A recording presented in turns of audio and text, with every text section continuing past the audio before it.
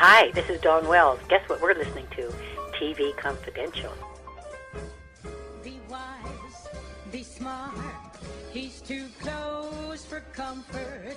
Ed Roberts with a reminder that we will play part 2 of our conversation with actor, director, and author Lou Antonio in our second hour. We hope you'll stay tuned for that. In the meantime, our guest this hour is Jeffrey Mark. Jeffrey Mark, Emmy Award-winning and Grammy Award-nominated writer, producer, performer, author, and show business raconteur. Jeffrey's latest book, Ella, a biography of the legendary Ella Fitzgerald Centennial Birthday Edition, is available at Amazon.com and wherever books are sold online. Jeffrey Mark is also the host of Jeffrey Mark Plays Ella, a weekly podcast that celebrates the music of the First Lady of Song. Jeffrey Mark Plays Ella is available wherever you find podcasts. One of the fun things I learned in the book is, in many respects, she found a kindred spirit in Marilyn Monroe. Tell our listeners about that.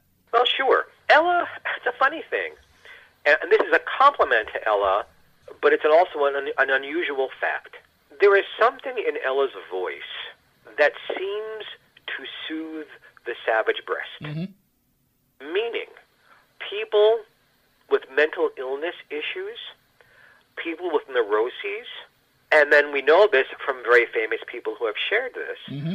that when they got stressed out, when they were depressed, when they felt the world was against them, they would retreat to their mansion, apartment, hotel room bed and put on Ella Fitzgerald singing ballads, and it soothed their soul. Mm-hmm.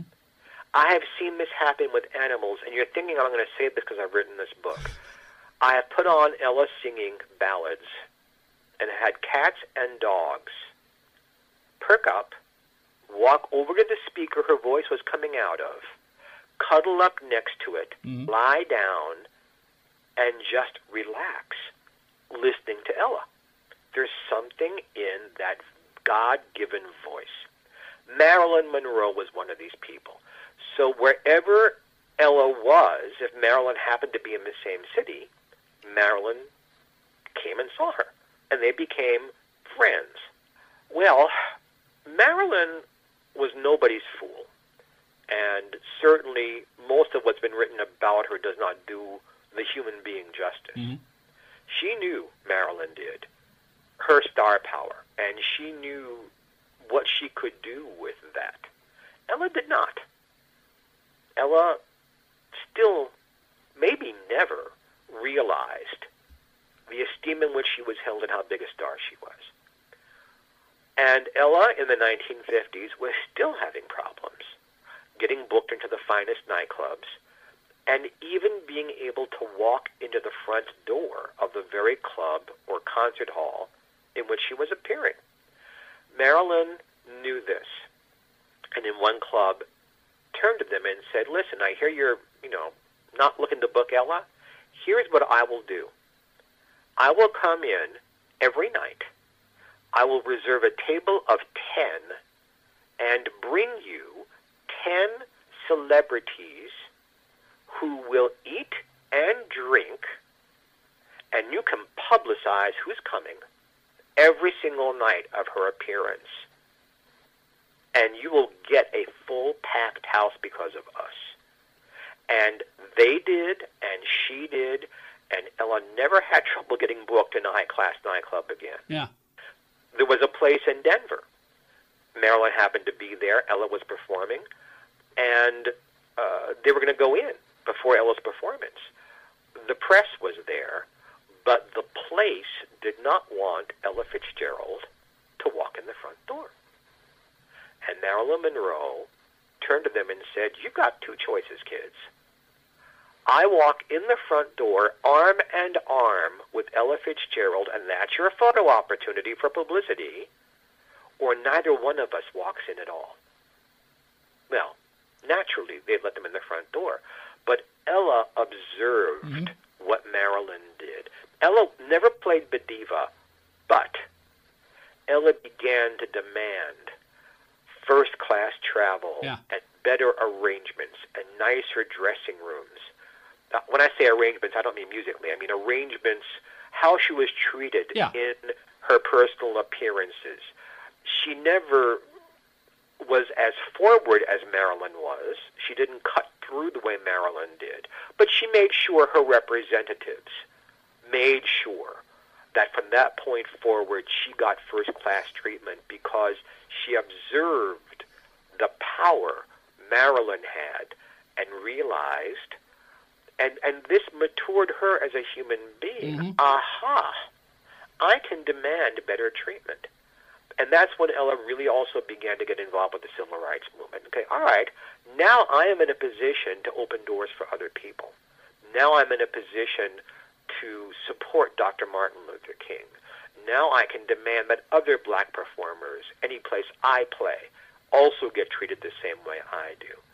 There were lots of people who claim in their autobiographies they were the ones who kicked the doors in. Ella precedes most of them. Final question for now. What did you learn about Ella Fitzgerald that surprised you the most?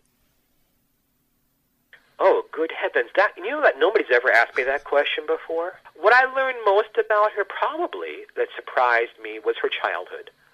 That there's nothing in any of her publicity other than, well, she was an orphan, and the original publicity said that Chick Webb adopted her until she became 18, which is horse hockey. Yeah. The real story of what happened to her. And it's a story of physical violence and rape and torture, literal torture. It's a story of living on the streets. It's a story of being literally unwashed, unfed, in tattered clothing. And look what she took from that and became this person where it's Ella and nobody else, or Ella and everybody else. That, it's heartbreaking. I can relate to it. Unfortunately, as a child, I was the recipient of some of that treatment. And maybe we're kindred spirits, she and I. Because on paper, Ella and I should have slashed our wrists years and years ago and been nothing. Instead, Ella chose life. Over and over, when she had adversity, you can choose to be a victim and lay back and cry, or you can choose to be a winner and live and push forward. And I've done that in my life as well. I don't often say this, but I'll say it for your broadcast. There was a period in my life where I had problems with alcohol and drugs. And April 1st, I'll be clean and sober 29 years. Happy birthday. Thank you, sir. Nobody out there who's listening to my voice, if you don't want to drink anymore or drug anymore, you don't have to. And if you are being mistreated out there, you don't have to be. And Ella decided she didn't have to be. And I decided I didn't have to be. And that, to me, is the mark of a hero. Not me, Ella. Yeah. Ella is a hero. Ella is a hero, a genius hero, who kicked doors down, pushed adversity aside, and said, no, I'm here, and I'm going to prevail. And if you're a genius, and you say that, there is no choice other than to succeed. And look what she did with her life, and the legacy that in her later years, she supported a children's center in Watts in Los Angeles with only her own personal money. Just Ella's money supported the Center for Children. And today, there is the Ella Fitzgerald Charitable Foundation. Look it up on your internet and give money to it. All of my concerts around the country are benefits for them, helping working-class people who are up against it. You've just lost your job, your car just died, you can't afford your kids' tuition anymore, and it helps people. She always wanted to take what she got and helped others to grow the way she did. What a besides all that music, what a wonderful legacy. Ella, a biography of the legendary Ella Fitzgerald, is available in hardcover through Amazon.com and wherever books are sold online. Jeffrey Mark is also the host of Jeffrey Mark Plays Ella, a weekly podcast that celebrates the music of the First Lady of Song. Jeffrey Mark Plays Ella is available wherever you find podcasts. Jeffrey, thank you so much for joining us. I look forward to our next conversation. I do too, Ed. You're marvelous at what you do, and I cannot wait to be on again. We will play part 2 of our conversation with actor, director, screenwriter, and author Lou Antonio. All that more coming up in hour number 2 of TV Confidential. Stay with us. This portion of TV Confidential is brought to us by our friends at Front Porch Realty Group, the community of realtors in the Northern Bay area of California that is committed to finding the solution that is best for their clients. Whether you're a first-time home buyer or looking to sell or lease your property in Northern California, call 415-886-7411 or visit frontporchrealtygroup.com for more information on how they can help you. Be part of our conversation. If you like what you hear, have thoughts on this week's program, or have an idea for a future edition of TV Confidential, we'd love to hear from you.